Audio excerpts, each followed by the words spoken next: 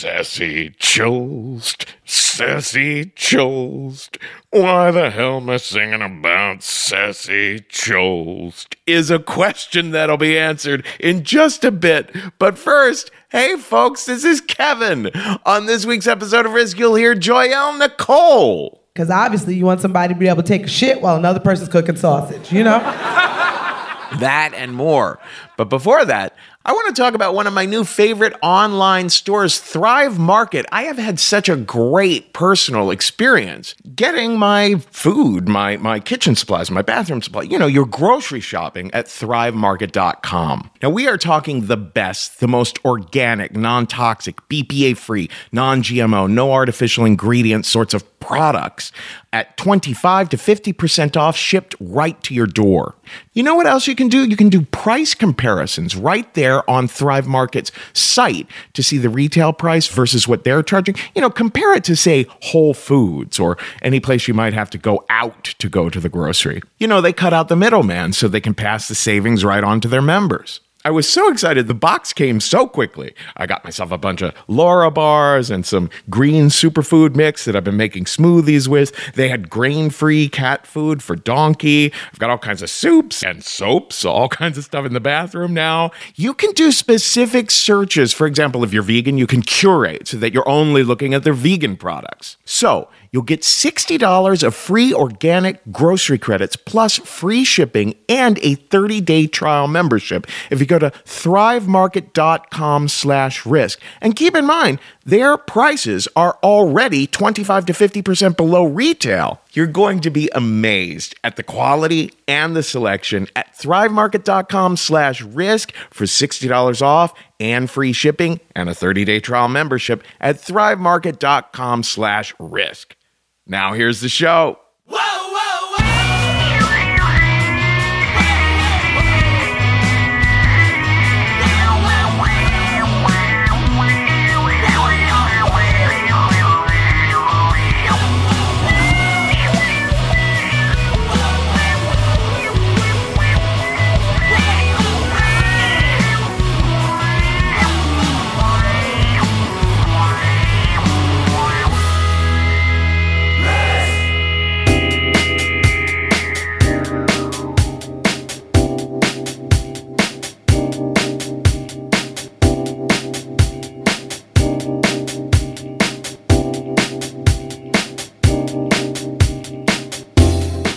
Sassy Chost, Sassy Chost. Once again, I'm singing about Sassy Chost. But why? Well, we'll get to that in just a bit. But first, hello, kids. This is Risk, the show where people tell true stories they never thought they'd dare to share. I'm Kevin Allison. This is Mono Deluxe behind me now. And we're calling this week's episode Live at Caveat. We are so thrilled with our new home in New York City.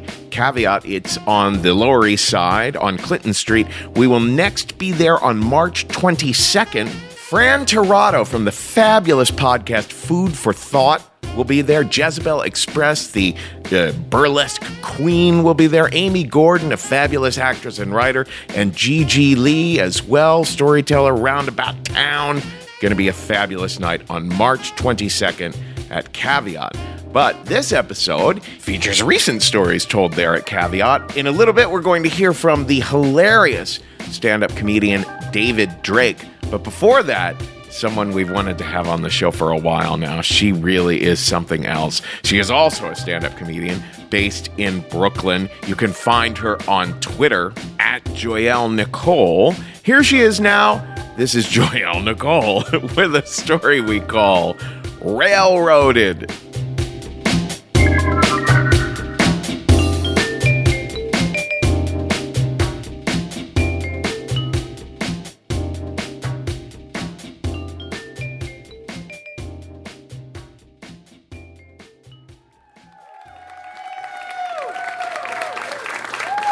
Hey guys, what's up? What's up? Hey, chillin'. Oh, yay, I'm so happy. It's 2018 and I'm happy with the fact that I'm a crazy bitch. Oh yeah, we're here with it. I like how, look, I believe you. This how crazy I am, though. Let's test it. I've been maced in the face twice. Nah, but you know what? Oh, she was like, she had to up the ante. Okay. She rude as hell. She said, bitch, I got maced twice last week. What? Say something to me. Well, not in 2018, but I was like, yo, I've been maced twice. Only crazy people have been maced twice, so I need to come to terms with that, because it's like, you know, the first time you can kind of explain away. By the second time, even your best friend's raising their eyebrows like, bitch, you need to get your life together. Mace me once, shame on you.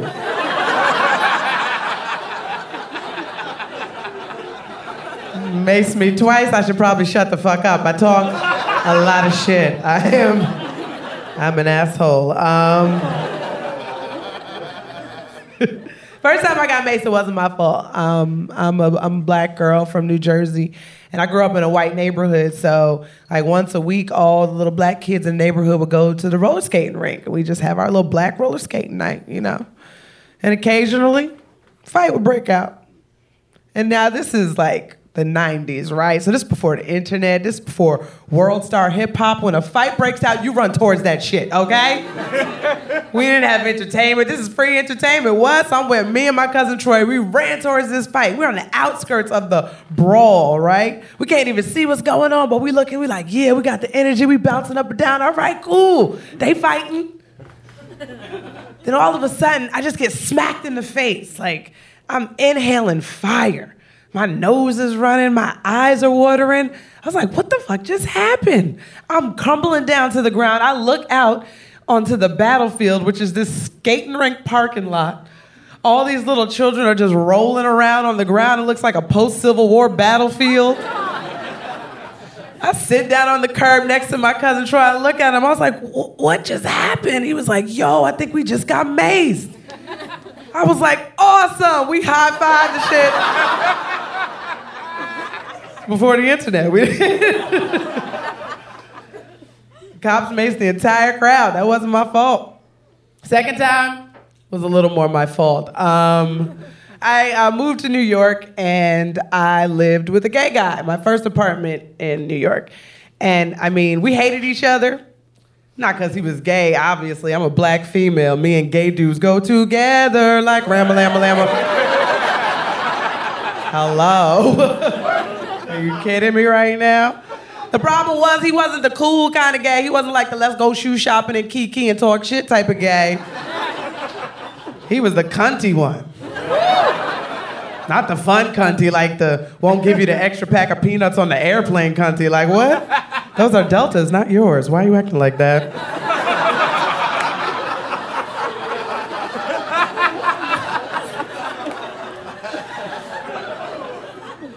I met him on Craigslist. That's how I found this apartment.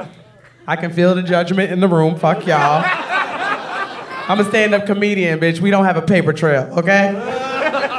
I needed to find something under the table. So I found this apartment on Craigslist. It's my first apartment, so I was like, oh, just rearing, ready to go. So my only two requirements were I'd be able to have sex on my bed whenever I wanted and be able to smoke weed on my bed. Those are my only two requirements, you know? You know what I'm saying? I don't have high standards. So on this Craigslist ad, it said 420 friendly. I was like, yeah, let's go meet him. So I met my roommate, Jamal. So I walk in, and immediately I was just like, oh, this is gonna be cool. Because I was like, oh, he's gay. I was like, oh, this is gonna be great. But he was like a little baby gay, so I was like, oh, I'm gonna take him under my wing, like a little baby bird. And it was awesome. I was like, we were about the same type of build, you know? And I was like, oh, I hope he likes to dress in drag. We can go shopping. He had beautiful locks. His skin was gorgeous. It was like a Snickers bar. I was like, oh, we gonna have some fun together. But then immediately the red flags started popping up, right? Now, let me tell you about this apartment, because Gaston mentioned it before. This was a railroad apartment. By a round of applause, who knows what a railroad apartment is? Okay, yeah. I'm just going to say this. Whoever invented them can kiss the inside of my ass, all right? Deep in the inside. You can't live in a railroad apartment with a stranger? Ugh. Oh, it was terrible. I'll tell you the setup. You walk into the apartment, and directly to the left, there's a kitchen, right? And right next to this kitchen was the bathroom, the only bathroom in the apartment, because obviously you want somebody to be able to take a shit while another person's cooking sausage, you know? Just want to marinate those smells together. So that was to the left. Then you go to the right. So to the right, just giant living room. It was a really large living room for a Brooklyn apartment, right? And this was where Jamal decided to have his living space. He wanted it in the living room. So he was just kind of living in this apartment like it was a studio, right? So you go through the living room. This is his room. And then next you get into like the first bedroom. And I say bedroom very loosely because the shit ain't got no goddamn fucking like windows, right? It's ridiculous. It's like a box, you know what I'm saying? Like they would have hid Jews in the Holocaust in this type of situation, you know what I'm saying? It's that type of thing. It was like, what is this? You can't live, if you were a dope bitch, it would be your shoe closet, but no. I was like, somebody's gonna live in here, you might as well line these walls with mattresses because I'm about to go crazy in this bitch with no sunlight. So that was the middle room. That was his storage closet. And then the back area was the room he was renting out. That's the master bedroom of a railroad apartment. So essentially, if you're a couple, the middle bedroom is supposed to be for the kids, the back bedroom is supposed to be for the parents. So the parents could just walk in because kids don't need privacy. Fuck them. So I was excited because I had all the privacy. I had my own exit that would go out, and I would come from my room out into the hallway into the front area to use the bathroom. This is where all the shit hit the fan. Little bit about me. I have the bladder of a Shih Tzu puppy. I pee a lot. Every time I had to pee, I had to go in this dude's room, essentially. So think about that. Every time I gotta pee, I gotta bust into this dude's living situation. He can't even get a good masturbation on. Like, you think about that, you can't ever settle if you like this fucking peeing ass bitch. He's gonna come and knock on the door in any moment. That's what I thought in retrospect. So he was slowly going crazy. But he immediately told me why he didn't like me when I first moved in. I didn't ask, but he let me know. I'd only been living there for 2 days. He was like, we need to talk. I was like, okay. I came into his room, and he's like, the reason I don't like you. That's how he started the conversation. You know that shit ain't gonna be fruitful at all. The reason I don't like you is because you come into the kitchen in the morning talking about good morning, darling, like you on Broadway. I was confused. I was like, don't gay dudes like Broadway? What are we talking about? A very confusing conversation. And it just escalated from there. He would do stupid stuff to just get on my nerves. And when I realized, I was like, oh, somebody must have been bankrolling this apartment for him. And then he realized, oh, he don't need all this space. He needs to rent it out. Because he was treating me like I had come into the situation. Not that he put the ad on Craigslist, you know? He wanted my money, but he didn't want me to stay there. And what he didn't understand is I'm a stand-up comic. I write you a check and the shit clears. Bitch, I'm staying, all right? This could be American Horror Story Murder House. I'm still gonna stay. I wrote you a 2-month check. You got my money. So he didn't know. He would just do stupid stuff to just like get on my nerves. Like every 2 freaking seconds, just something new. He would throw my checks in the garbage that would come in the mail. That was sweet. Another thing he would do, he would just kind of like call me names. Because he was in his early 20s, right? So he didn't know how to insult people. He'd be like, you ugly bitch. I was like, please, nigga, I know I'm cute. Why are you talking like... I have mirrors. What are we talking about right now? Like, you look like a man. Whatever, bitch. I know I'm cute. It doesn't matter. He didn't know how to insult properly. And then another thing is, like, I'm an asshole. I'm a super petty bitch. You know what I'm saying? Especially when it's provoked in me. I don't like it, but, you know, I'm petty. I'll admit it. Like, for example, right now, my recent roommate, we having a fight, and when I left the house today, I took the Amazon Fire Stick remote with me.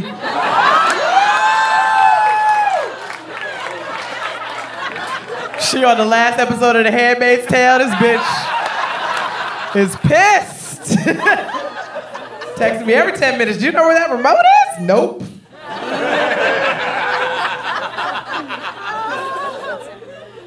So I'm petty, man. I'm super petty. We would get into crazy arguments. This is the risky part. I'm going to admit my fault in the situation. I may or may not have called him the F word a couple times. Hey, I'll admit that shit. I'm petty. You brought it out of me. You know what I'm saying? So we're arguing back and forth, and I'm just saying it over and over because I know it's getting into his head because he's a baby gay, so he even know how to handle himself, right?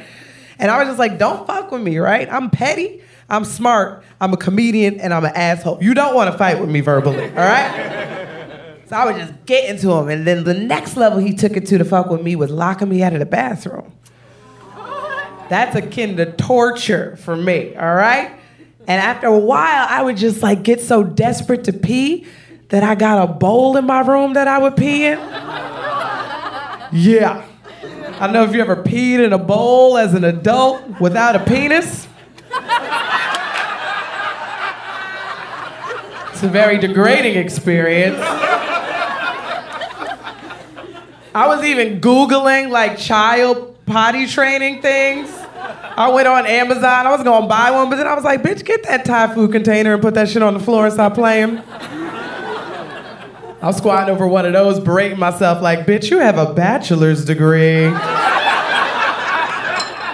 from Boston College. Really? It's like, you should probably kill yourself after this pee. Or figure out how to get a Japanese businessman to pay you to do this shit. And then you shake it off.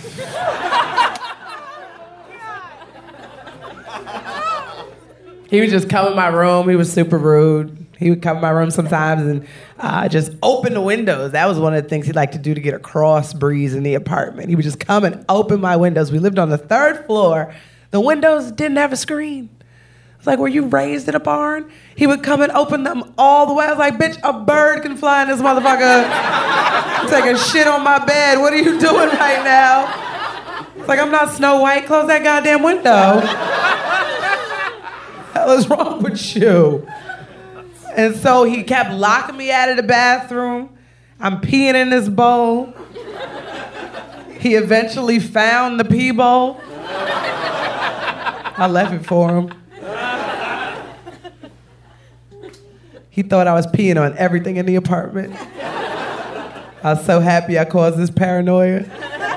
I hated him. One day I came home, he was livid. Met me at the door, pissed off. I could see it in his face all scrunched up. I was like, ooh, he mad. He's like, my dish rag smells like urine. Like, sounds like a personal problem. What you want me to do about it? Like, you pissed on my dish rag, didn't you, bitch? Pissed on your dish rag? What? I'm a grown-ass woman. You accusing me of peeing on your dish rag? No, I didn't pee on your dish rag. What I did do was pour my pee onto your dish rag. And all of your dishes. Because I hate you. And I'm petty. And how else am I supposed to get the pee bowl clean? Can't let that build up.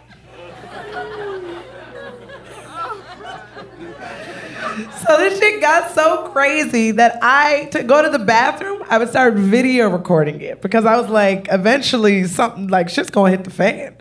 I got some mace. My mother even bought me a taser on the black market. I don't even know where she found that shit. It's just escalating. I was only there for 2 months. Oh, I go hard, bitches. You don't want to bring the Betty bitch out of me. Ooh, I drive you crazy. So on the very last day, I'm about to move out the next day, right? We're just getting to this epic argument, same old shit. You know, and he's just, this is his thing. He had locked me out of my room before. Because what he would do is, if I'd leave my room, come to the door, knock on the door to go to the bathroom, he'd run to the back, lock my bedroom door, lock the front door. Now I'm locked out of the apartment. Yes, super petty. And I was like, all right, cool, we petty. But this night I had a show. So I was like, look, Jamal, come on, son. Like, I'm not here for the games. I got a show. I'm moving out tomorrow. Can I just pee and then go about my business? Actually, I had to ask a human being this. He was like, no. Like, he was just on one that night. He was like, no.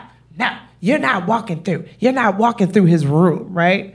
I was like, oh, here we go. I was like, I'm not going into the hallway because you are going to lock the door. I'm not doing this right now. So we're arguing back and forth. And he had his arm behind his back. And I was like, what you got your arm behind your back for? I'm sitting here like, is he about to smack me or some shit like that? I'm standing back like, do you have a knife? What the hell's going on? Because I'm holding my mace in my hand. I'm out with that shit. I was like, bitch, I got this shit. What you won't do?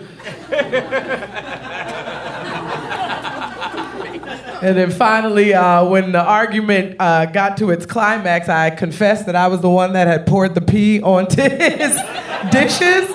He maced me in my fucking face. That's what happened. I earned that shit.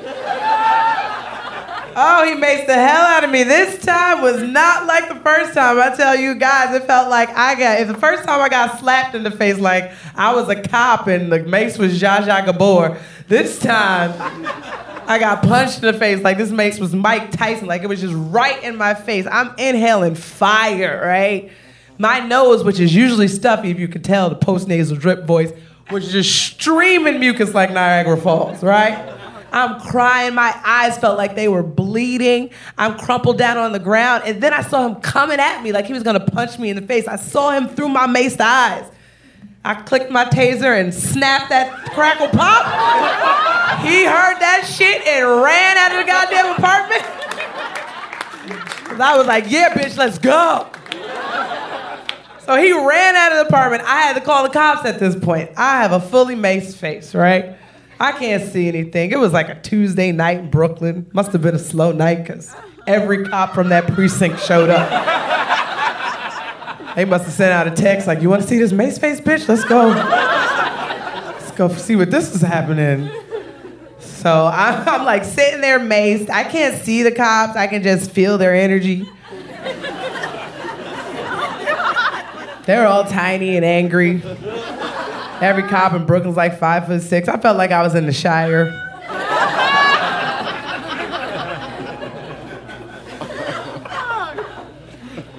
They had to take me to the precinct, and Jamal accused me of macing him, right? Mind you, he's completely able to see and everything. I'm just ridiculous. I'm blind. I'm like Stevie Wonder walking through the streets. And so the cop told me, he was like, I'm sorry, but I have to put you in the jail cell. He's like, I'm so sorry, I apologize. But so imagine me fully maced, arms behind my back in handcuffs. Now I have to go into a jail cell. I start freaking out, panicking. I was like, you don't understand. This is why I don't commit crimes. Not because I'm a good person, but because I'm claustrophobic. I can't be in a jail cell. And they were like, we're so sorry. So they locked me in this jail cell. I'm in there. And then one of the cops from before, he's just pacing back and forth. He's pissed. He was like, why did he mace you? I want to figure out why he maced you. He's like, were you guys sleeping together? Is this why he maced you? Is this a domestic violence situation? And through my maced eyes, I was like, no, we weren't sleeping together. He's gay. And it was like a light bulb popped over the cop's head. He was like, oh, I was wondering what type of straight dude would mace a bitch.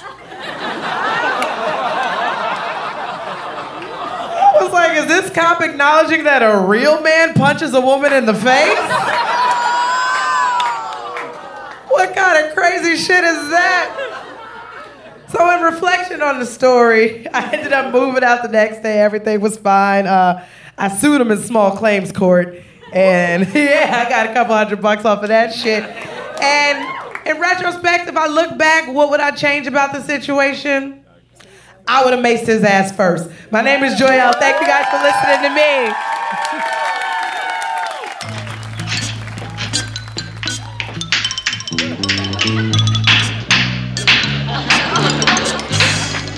You're just doing that to bug me. I'm doing it because I happen to like nuts. If it bugs you, leave the room. It's as much mine as it is yours.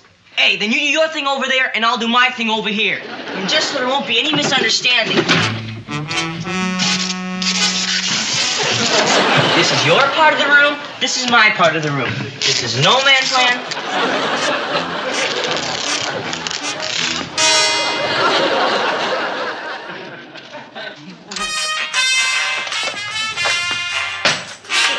Great, I love music.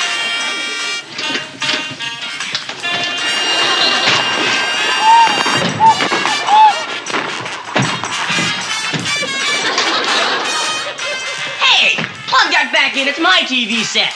It's my outlet, and you want to know something else? I can't hear you through no man's land. We better listen a lot harder, because this will really interest you. What? The bathroom's on my side of no man's land.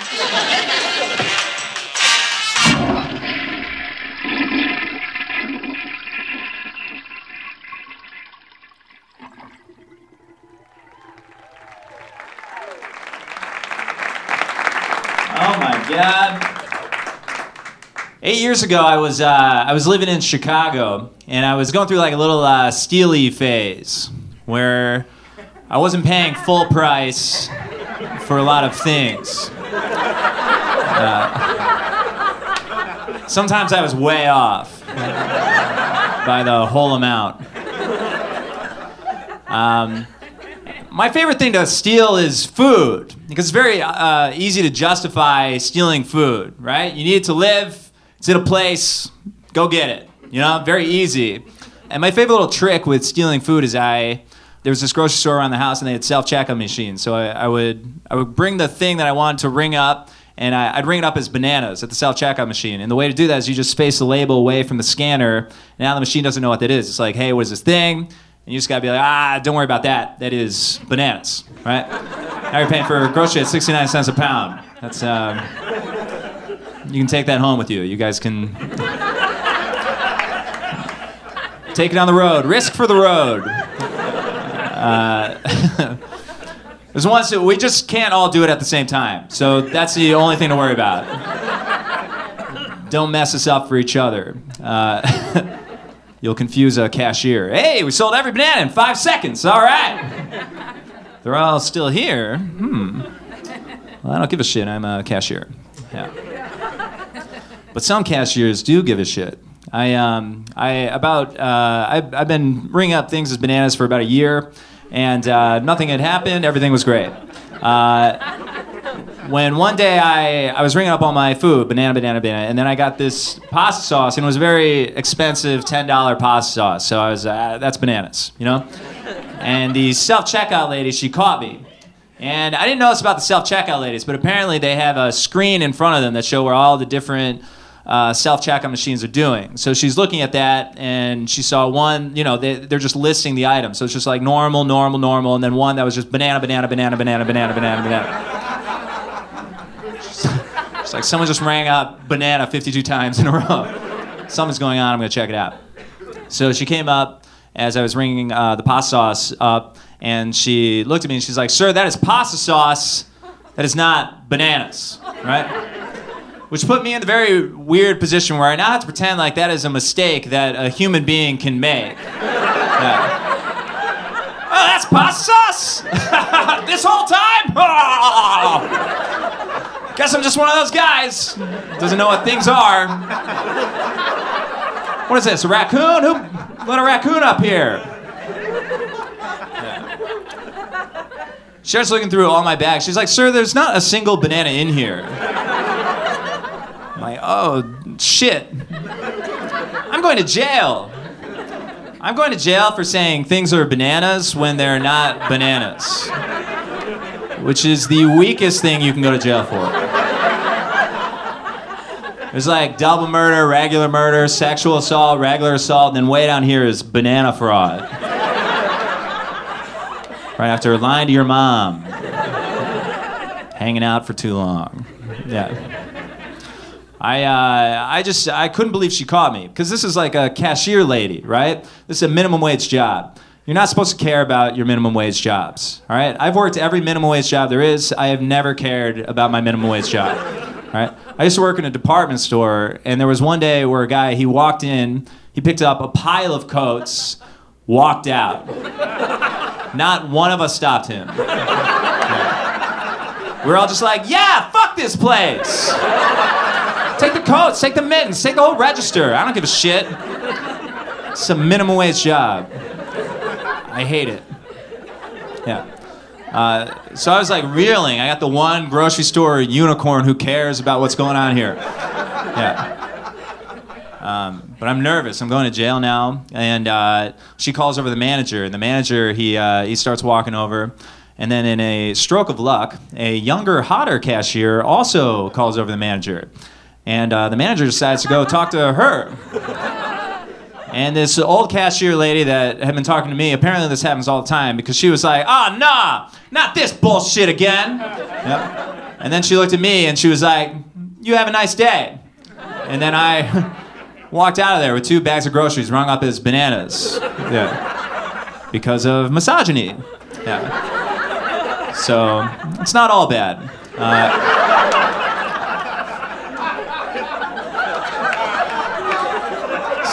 Some people are getting some food. Yeah. So that's an interesting story because I learned nothing and there were no consequences. Yeah.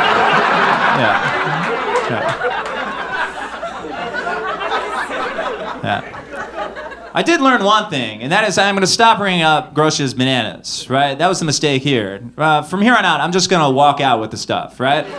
The mistake was that I gave them any money at all. You know? So what I started doing is I started going into the grocery store. I would pick up the thing that I wanted, and then I would go. And I did that for 2 years, and no one ever stopped me. And that's what privilege is. I would walk in with armloads of groceries, and I'd wave to the staff. I'd say, "Hi, hello," and then I'd walk out, and no one would stop me. And I did that for 2 years. And then one day, I walked into Whole Foods, I grabbed a salad, and I walked out, and this security person stopped me, and they were like, "Sir, did you pay for that?" And I had not gotten caught for so long, I forgot that this was even a thing. Like, "Sir, did you pay for that?" I was like, "No, I stole this." What? What's the problem? He's like, everything is the problem. You have to come with me now. And I don't know if you guys have ever robbed Whole Foods before, but they bring you to a little jail behind the meat department. So they drag me to this Whole Foods jail, and they sit you down there like the principal's office, and it was very embarrassing. I felt very much embarrassed because this is a silly thing. This is a silly place for me to be. I'm a grown man. I have an apartment and bills and a fiance who would be so mad. And I'm worried about the police, but I'm also very worried about the fiance because, like, the police will take you to jail, but they're not gonna be like disappointed. You know, they're not gonna like slap cuffs on you like, "Oh, don't look at me. You're better than this." You know. I'm like worried about police and fiance, you know, so it's like a very like scary place to be. And they take my picture and they take my ID and they put me in the system and then they come back to reveal their punishment. And they're like, "All right, we're not sending you to jail, but you are banned from Whole Foods for life. You can never come back." And I was so relieved that I wasn't going to jail. I was like, "Oh, great, I can never come back to a Whole Foods, sure, right?" And then the second I got out of the Whole Foods, I was like, "Wow, but you gotta go to a Whole Foods, right? I can't not go. When you look like this, you have to go." Like, I look like I was raised by Whole Foods. I need to go. That's where all the things I like are. You know? But it was a moment for me where I was like, "This is silly. I'm gonna stop stealing." And I did, for the most part. I stopped stealing. Some things you still gotta steal. If it's over $5 and it can fit in my pocket, I'm gonna take it. You know, ginger shot. Whoa, who do you think you are? You're not $6. You're going in the pocket. Things like that. But for the most part, I lead a clean life. And then 8 years go by, and I'm back in Chicago for the album that Kevin mentioned. I'm recording that. It's a big thing. It's something I've worked very hard on. I decide to go the day of the album to Export Fitness. There's an Export Fitness by where I was staying. And I walk in and I go to buy a day pass. And they're like, "Hey, listen, instead of a day pass, why don't you just buy 14 energy drinks? And I thought that was weird. But then my buddy Jonah, who also works at Export, he's like, yeah, they have a quota of energy drinks that they have to sell every month. So this guy was like, all right, it's the same price as a day pass. I get to meet my quota. You get 14 energy drinks, right? So I was like, all right, I'm going to be in Chicago 2 days. That's 7 energy drinks a day. I guess I'll live Chicago like I've never lived Chicago before. Yeah. So I work out, and then I leave with 14 organic energy drinks in this big brown bag that they give me. And then I'm hungry. So I walk out, and I look around, and across the street is that Whole Foods that I got caught in 8 years ago. And I was like, well, enough time has passed. I'm sure this will be fine. So I enter the Whole Foods with my big brown bag. And apparently that's a red flag for security. You're not supposed to walk in with bags. So I walk around and I get my food. And I pay for the food. And then I go to leave. And then I'm stopped by security. And they're like, sir, do you have some unpaid merchandise in there? And I was kind of cocky because I knew I paid for everything. So I had like a little funk to my voice. I'm like, oh yeah, I paid for all this. You know, and bam, look. And I gave them the receipt. And then they looked at the receipt and they looked at everything in the bag. And then they pointed at these 14 organic energy drinks. And they're like, what about all this?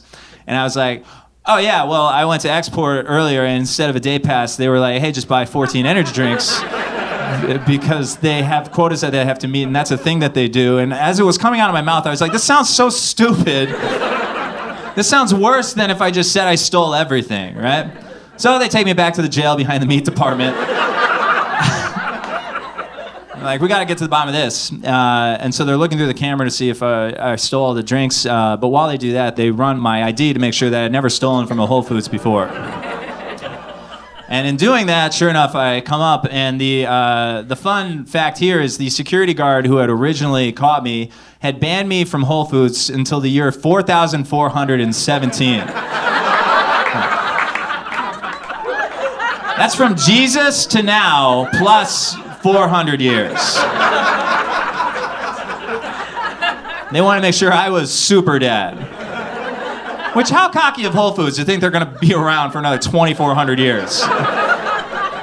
What else is still around for 2,400? Sandals? Whole Foods thinks it's better than sandals. Okay. Yeah. Movies don't even touch the year 4,417, you know? They go like 100 years into the future, and even then, everybody's like a sentient robot or a clone or a sewer mutant, and they're all fighting, right? That's 100 years from now. The sentient robots are fighting the sewer clones, and still, somehow, 2,300 years after that, there is still a Whole Foods, and I'm not allowed to go. Yeah.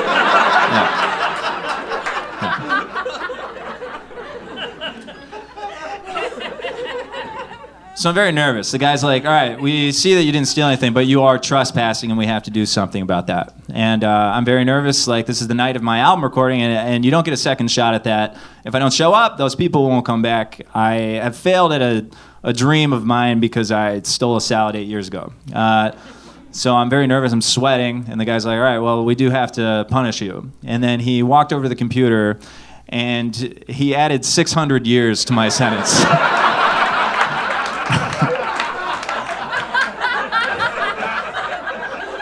Which sounds like a joke, but I filled out paperwork that said I would not return to Whole Foods for 3,000 years. So, but we'll see. I'm never going to stop going, so maybe the story's not over yet. But thank you guys so much. Bye-bye.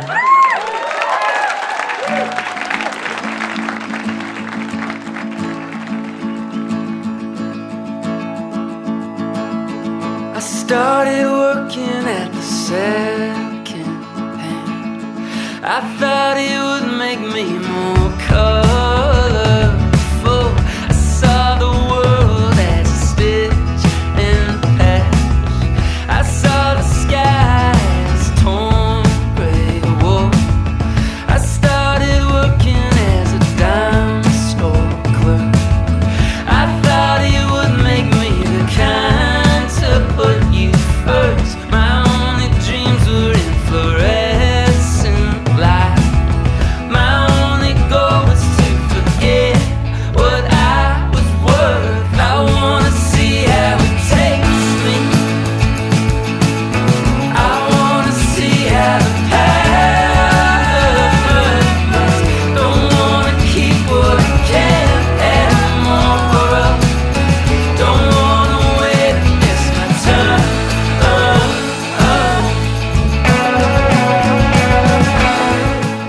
This is Risk. This is Blind Pilot behind me now, and we just heard from comedian David Drake. You can find him on Twitter at @TheDavidDrake. Before that, we heard a little interstitial, a little Brady Bunch-inspired interstitial by our episode editor, Jeff Barr. And now, it's time for me to sing Sassy Chost. Sassy Chost. Why the fuck do I keep singing about Sassy Chost? Well, it's because Sassy Chost is one of the people who pre-ordered the Risk book at theriskbook.com and then emailed me the proof, a screenshot of the confirmation that she had pre-ordered the book. And so she won this little gift of me singing about her on this episode.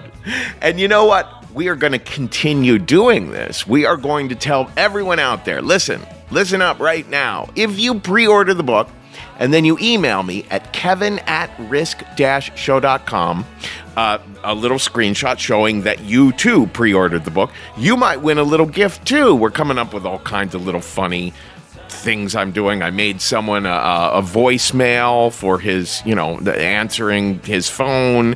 I wrote a mini opera for another winner the other day. So pre-order that book, folks. I'm really worried because my parents are looking forward to getting the book, and they've never heard the podcast, and there's absolutely filthy stories about me in it, so I'm afraid I might have a nervous breakdown come July when the book finally comes out. But the thing of it is, we can get on the New York Times bestseller list if we have enough pre-orders. So between now and July, we need you, we need all your friends, we need everybody who likes Risk to pre-order that book. Go to theriskbook.com. It is an amazing book. Many of our very best stories and some new ones you've never heard before, plus interviews with the storytellers. You gotta go get it at theriskbook.com. And again, email me with that proof of purchase shot, and you might win something like Sassy Chost did in this episode. Now, I want to tell you about another podcast, How to Be Amazing, with my very good friend and fellow member of The State, Michael Ian Black. It's a podcast where Michael sits down with some of today's most provocative writers, entertainers, artists, innovative thinkers, and politicians for humorous, thought-provoking conversations about how they got to be, wait for it, amazing. Some of the most influential voices and minds are doling out advice, sharing stories of success and failure, going all Oprah on each other. Whether it's people you know like Ira Glass, Amy Schumer, the Barefoot Contessa, or people you might not have heard of like a bounty hunter turned opera singer, Carl Tanner. Each episode will draw you in and inspire you to be, well, amazing. Subscribe on Apple Podcast, Radio Public, Stitcher, and more.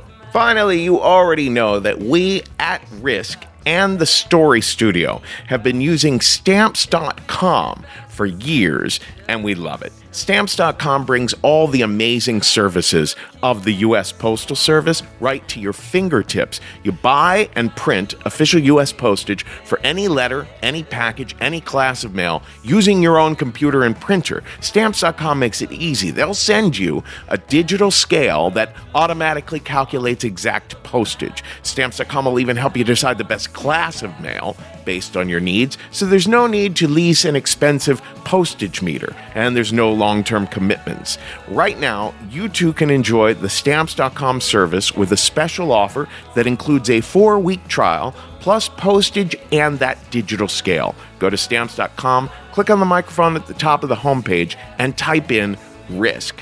That's Stamps.com, and enter RISK. Our final story on today's episode comes from a very dear friend of the show. Richard Cardillo is an amazing guy. He is actually on what I think is one of the very best episodes of Risk ever made, and that is the one called The Best of Risk number 12.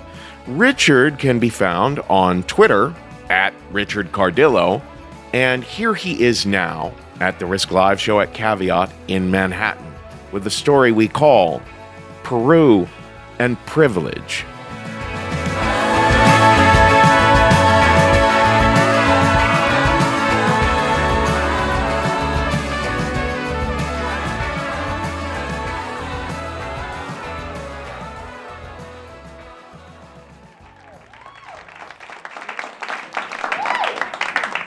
So the first thing I did after boarding the airplane on that hot, sweltering August afternoon was run to the tiny little bathroom and rip off my long, flowing religious habit, which was just drenched in sweat, not only from the heat, but from my nerves.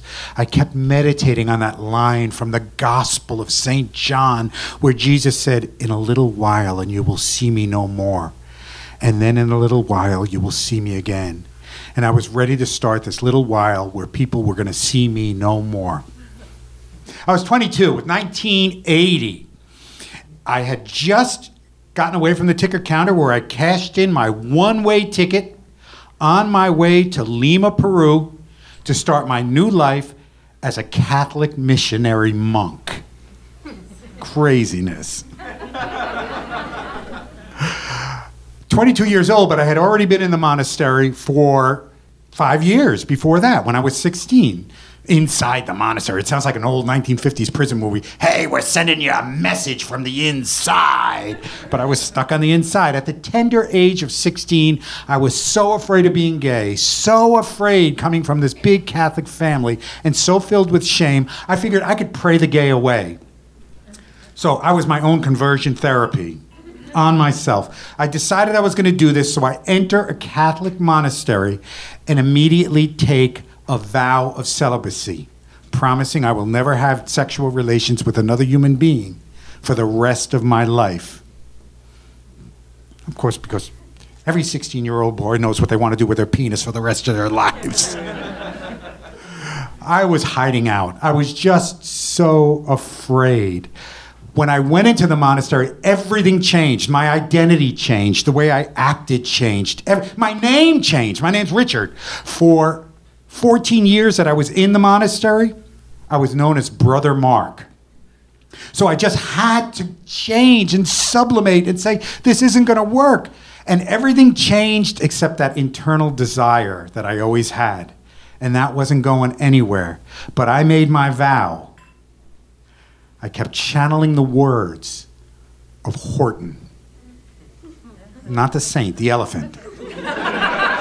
I meant what I said, and I said what I meant. Brother Mark will be faithful 100%. And I just wanted to follow my vows. I just wanted to live up to them. And I did. I was faithful to that vow of celibacy. Yes, I did masturbate. A lot.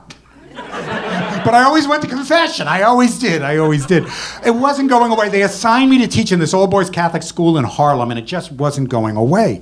And all I kept saying is, if I get harder work, this will work. If I just sublimate my desires in this real hard work, it'll work. And all of these gay desires will go away. If they can just send me to a place where people have real astronomical issues and problems in their life, my issues are going to seem trivial. So I kept petitioning my superiors, please send me anywhere that's really, really hard.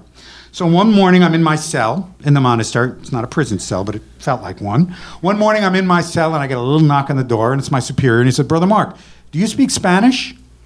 And I said, well, high school Spanish. He said, well, I think you better learn, because we're sending you to the missions in Peru. And that started the missionary life. And that started my second chapter of invisibility. Because Brother Mark now became Hermano Marcos. I land in Peru.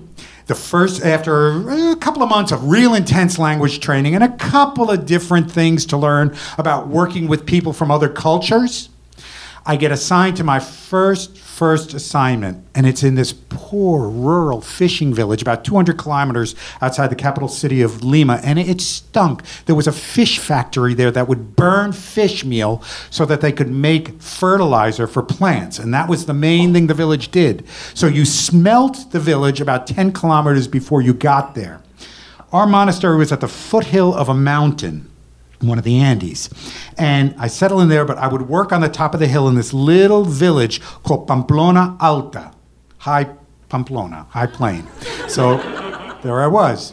And I would go up that hill in the evenings to go to like prayers with the people up there, and you'd always see the whole side of the hill flecked with these little fires going from burning their garbage, because there was no garbage collection.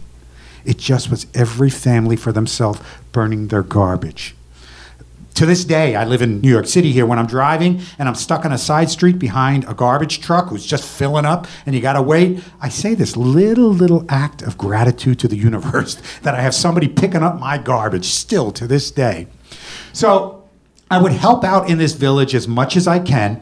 And the first person I met was Gonzala, this woman who was the same exact age as I was. She was the consummate community organizer. She knew what was going on. She had her finger on the pulse of the people. And I told her, please keep your eyes on me as a gringo if I'm doing anything to offend people. And she said, well, now that you mention it, since you moved in, you always go up to all the little mamas with their little babies in the papooses or in little blankets, and you play with the baby. Hey, baby, how are you, baby? Como se llama? What's the name of your baby? She said, could you please stop asking for the name of the babies? And I said, why? She said, 50% of the children born in this village die before their first birthday. So the mothers don't officially name a baby until they know that baby is going to flourish. So just call the baby Nene. I said, okay, I'll do that. Fine, no problem. She also wrangled me into 2 enormous jobs within my first 6 months of getting there. The first job, she wanted me to open up an orphanage with her. Peru was going through a horrible time, hyperinflation, real severe poverty. It was in the throes of terrorist violence. Sanitation was horrible. Everything was rampantly growing in the wrong places there, and it was horrible. So I finally decided, yes, I could do this, but I need help. We started this orphanage, and that's what she wanted me to start, for all the children that were coming from the provinces who had lost their parents to the terrorist violence. And she said, I want to put in 3 restrictions to that orphanage. 1, the kids have to be between the ages of 6 and 14. 2, they had to have lost their parents, either the terrorists or the military police, who were just as bad. And 3, they have to have a job. These kids went out and worked in the markets, flower girls, matchbook sellers, kids who would dance for the tourists. They worked, and they would come home and they'd count their money, and I'd take care of it. The other thing Gonzalo was this consummate community builder. Obviously, we didn't know the birthdays of any kid in that orphanage. It was impossible to know. So on their Saints' Day or name day, she would always make this special little round cake for each kid and decorate the top with something special that's pertinent to that kid. So if a kid was into music, she'd put on panpipes and little notes. Or if a kid was a shoe shine boy, she'd put a little shoebox on the top of it and decorate it that way. She was great. She had these kids eaten out of her hand, and they loved her for that. The second job she asked me to do was to become the community health organizer. I was an English teacher. What did I know about community health? But I said, okay, I'll help with it. I took this 6-week course in all things rural medicine. My Bible was this book called Where There Is No Doctor.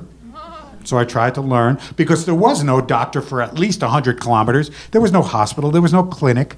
So I got pretty good at fixing bumps and bruises. I even learned how to give stitches to people. It was amazing. I could do that, but the one thing I could not do was take care of any of the illnesses connected to poverty. These kids were getting dysentery and giardia and salmonella. They were getting chronic diarrhea, and I couldn't do anything to break that pattern. But I stayed invisible, trying to do what I could and sublimating into that. About 6 months after that, I was hit with the most horrible experience of my life, even up until now. I contracted cholera. It was horrible. The most debilitating thing I felt. I was dehydrating, my skin was tightening, and in 2 days, I lost 14 pounds. I couldn't move. I didn't know what things were. I was hallucinating. It was just getting worse and worse and worse. And I couldn't leave the bathroom because it was just pure liquid diarrhea. You know, I do a lot of storytelling now. I'm all over the place. And I've gotten used to that. Most comics and most storytellers, Everybody has a requisite poop story. You know, you got to tell your poop story. I guess this is my requisite poop story, but I can't tease out a lot of humor from it. The State Department knew that I was a gringo and I was sick because the news got to them, and they kept good tabs on us. So they sent an ambulance up to the village, pick me up, and take me to the capital of Lima and put me in the best hospital in the nation. And immediately they get the IV drip in me, and within 12 hours I'm already coming out of things and gaining my weight back and feeling pretty good too. I got 5 days of rest, and then I went back to my village, and I went back almost like a hero. The ambulance took me back, and the village was all out to greet me. They had hung a sign, "Bienvenidos, hermano Marcos," welcome, brother Mark, you're back. And I go in for a big fiesta in my honor. And it felt great, and we were getting along. And in a short amount of time, I received the ugly, ugly news that in my 5-day absence, 45 children had died of cholera in that village. I froze. I couldn't do anything. I didn't know what to do. And then I started sputtering to the village elder who was with me. ¿Por qué? Why did this happen? Why? What's going on? How come this goes on like this? And he said, "Oh, hermano, es fácil, brother. It's so easy to know why this is." And I said, "Why? Why?" He said, "Porque tú eres lo que eres. Y somos lo que somos. Because you are who you are, and we are who we are." And that's when I learned the most powerful message about privilege. I knew I was alive because somebody could take care of me from my country like these people couldn't get. I knew now that I couldn't make it on my own without the help of other people, and they had nobody like that at all in their lives. And I just couldn't take it. The survivor guilt was just setting in like crazy. And I started down the hill, and I was blabbering. And Gonzala caught up to me, and she grabbed me, and she said, "Oh, wait, espera, espera." I said, "Why? Why?" And I just kept saying the word "por qué?" Why did they die? Why am I alive and those 45 babies and children died? She said, "Listen, you survived, and you survived for a reason. So you have got to make a decision today that their voices, those 45 voices, are not going to be silenced. So you live your life making noise, thinking of those 45 children." I get back to my monastery. I closed the door to my room, and I made a solemn vow. And it's the only vow in my life that I was able to keep for my whole life up until today. I made this vow that I was going to be the voice of those that had no voice. I was going to spend my life advocating for those that couldn't advocate for themselves, whether because of economics, because of poverty, because of gender, class, gender expression, sexual orientation. I didn't care. I was going to advocate for those that couldn't advocate for themselves in the name of those 45 kids. And that's how I lived my life from that day forward. Few years after that, I reached this point. They teach you this saying when you do cross-cultural work, missionary work.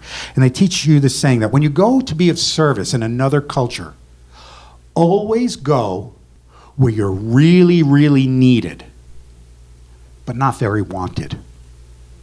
And only stay until you are really, really wanted, but not very needed. So I knew it was time to go. I packed my bags. I went back to the United States of America, and immediately I left the monastery and wrote to the Vatican and said, "I want out. I cannot live this life anymore. I am a gay man." And I was dispensed from my vows. And within a month of coming back, I was lucky enough, I found my partner, and we were together for 18 years of a wonderful relationship. It was great. And we had this thriving relationship where we were completely visible to each other and transparent. And I lived my life accordingly. 2015, I get this big break in my job. I get this letter from the Ministry of Education in Peru.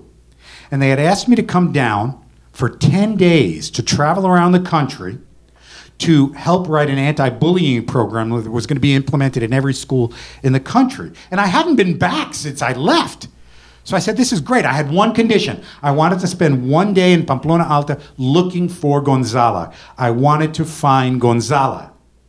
So I went down there, and sure enough, I found Gonzala right away. I mean, I was doing my work, but I had a couple of days extra, and I found Gonzala. We spent a full day together catching up. She had since married, had become a mother and a grandmother now, and we were catching up. So I was asking her, what are your feelings about what happened at that time? And I also chose that time to say, did you know at that time that I was gay?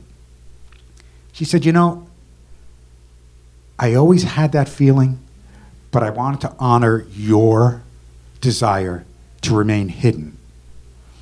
But you know something, Richard? And she called me Richard. She said, do you know something? Remember when I taught you that story about the mamas that don't name their babies until they know that they're going to flourish? I said, yeah, I do remember that very well. She said, Hermano Marcos wasn't ready to flourish. Richard is ready to flourish. And I felt so relieved that I could be seen by her. I leave her, I go back to my hotel room, and I'm packing to go to Iquitos, the jungle. And a couple of hours into the night, I get a message from the front desk, there's a package down here for you. And I got all excited. I said, I'm going to get something maybe from the government, something like that. I go down and I see this little box, and I have this idea what it is. And there's a note on top. And I open it up, and it's a note from Gonzala. And it said, sigue siendo la voz por los 45. Y sigue siendo la voz por los que no tienen voz. You keep being the voice for those 45 kids. And you keep being the voice for those that don't have any voice. And I opened up the box, and sure enough, it was a Gonzala cake. And it was decorated on the top with a rainbow flag. 35 years ago, I said this silly prayer on a plane. In a little while, and you will see me no more. And then in a little while, and you will see me again. Once I got that cake, I knew I could continue being about the business of being seen again. Thank you.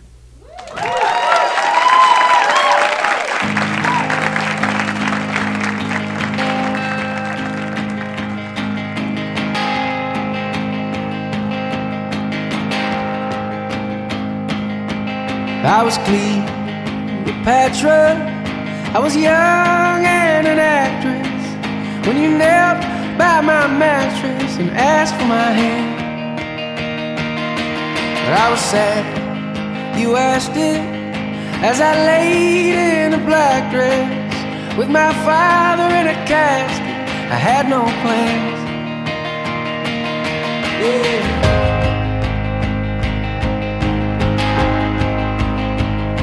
That is all for this week's episode, folks. This is the Lumineers behind me now, and we just heard from Richard Cardillo. Now, I have so many fantastic live shows coming up to announce, and we need you guys to be pitching us your stories for these shows. So I'm going to tell you the dates, and I'll tell you, information you need to know about how to pitch us, because you could be a part of these shows.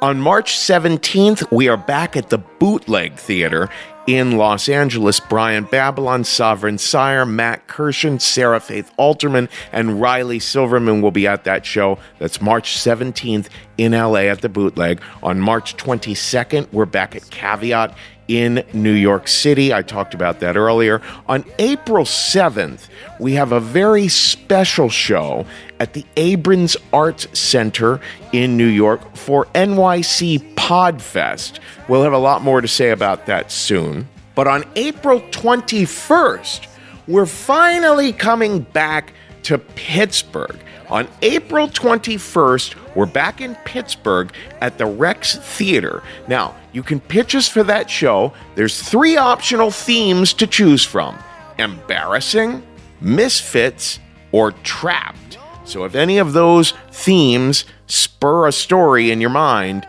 pitch us at pitches@risk-show.com. On May 17th, we are in Kansas City, Kansas. In fact, we're in Lawrence, Kansas, but it's very near Kansas City. So we're in Lawrence, Kansas, but right near Kansas City. On May 17th, there are 3 optional themes for stories that night: disgust, trapped, or coincidence. So May 17th in Kansas City, Kansas, actually in Lawrence, but you get the idea. On May 18th, we are in St. Louis. We're finally coming back to St. Louis. We had such a phenomenal show the last time we were there. May 18th, the optional themes are We Were Young, Abusive, or Guilty Pleasure. On May 25th, we're back in Atlanta. It was a crazy show the last time we were in Atlanta. May 25th, the optional themes are plans and schemes, love, or rebellion. How do you pitch us for those shows? You go to risk-show.com/submissions.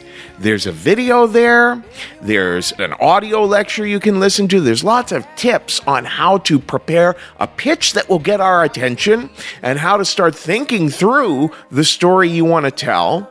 And you email your pitches to pitches@risk-show.com. So for all of those shows where I listed those optional themes, April 21st in Pittsburgh, May 17th in Kansas City, May 18th in St. Louis, May 25th in Atlanta.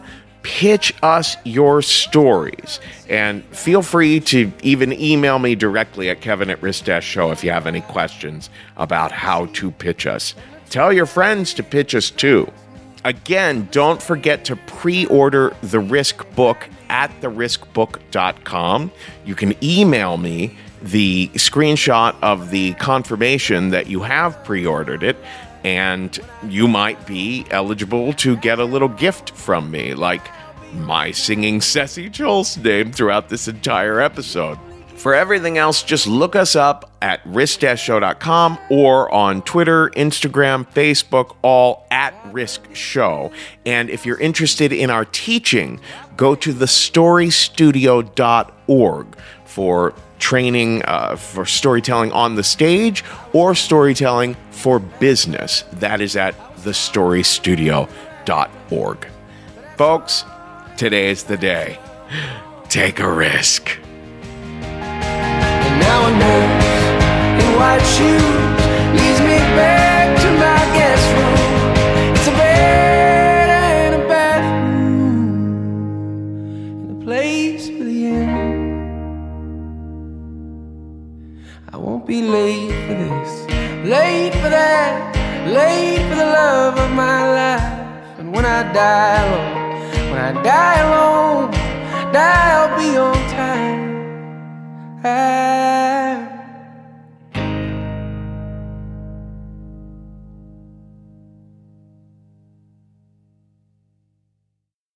Sassy Jost, Sassy Jost.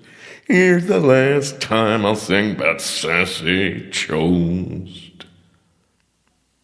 Wouldn't it be great if she emailed to say, thanks so much, but it's Cece. I mean, if it's Cece, then fuck that shit.